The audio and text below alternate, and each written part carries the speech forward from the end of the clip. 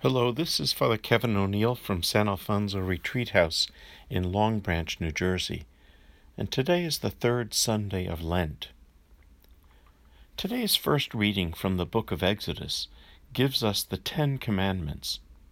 The Gospel passage is the story of Jesus cleansing the temple of money changers and others who were defiling the temple area. The two readings may at first glance seem to have little to do with one another, but they come together, I think, with the first commandment.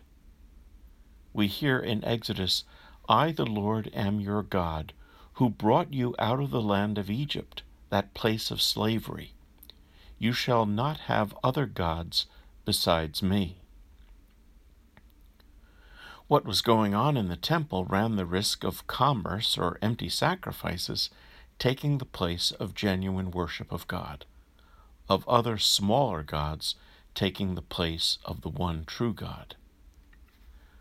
I don't know about you, but when I learned the commandments, we just learned, "I am the Lord your God. You shall not have other or strange gods before me."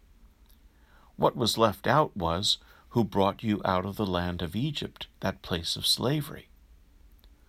While the first hearing of the commandment, "I am the Lord your God, you shall not have strange gods before me," can sound simply as a command from God, adding the words, "who brought you out of the land of Egypt, that place of slavery," reminds us of our relationship with God. This isn't just a God who loves to give out commands so as to keep people in line. It's a God who loves, period. It's a God who has been in our lives since the beginning. And the commandments are a way to live in love. Years ago, an Old Testament professor put it this way. He said the commandments spell out the demands of a relationship. When we think of it, the first 3 speak of our relationship with God, and the last 7 of our relationship with one another.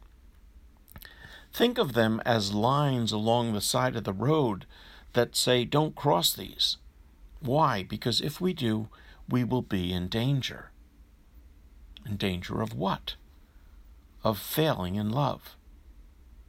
So we are commanded to honor God, to set aside time weekly to worship God in community. In our relationship with others, we're called to honor our parents, to take care not to harm others, not to treat others as things simply for our pleasure. We're commanded to be truthful and to respect the belongings of others. All of these lead to good, loving relationships with God and others. On the other hand, the commandments only spell out, for the most part, what not to do, how not to fail in love. They only speak of a minimum required for a loving relationship. The possibilities of flourishing and living in love and having our relationship with God and others abound in love are wide open. Today's responsorial psalm is, "Lord, you have the words of everlasting life."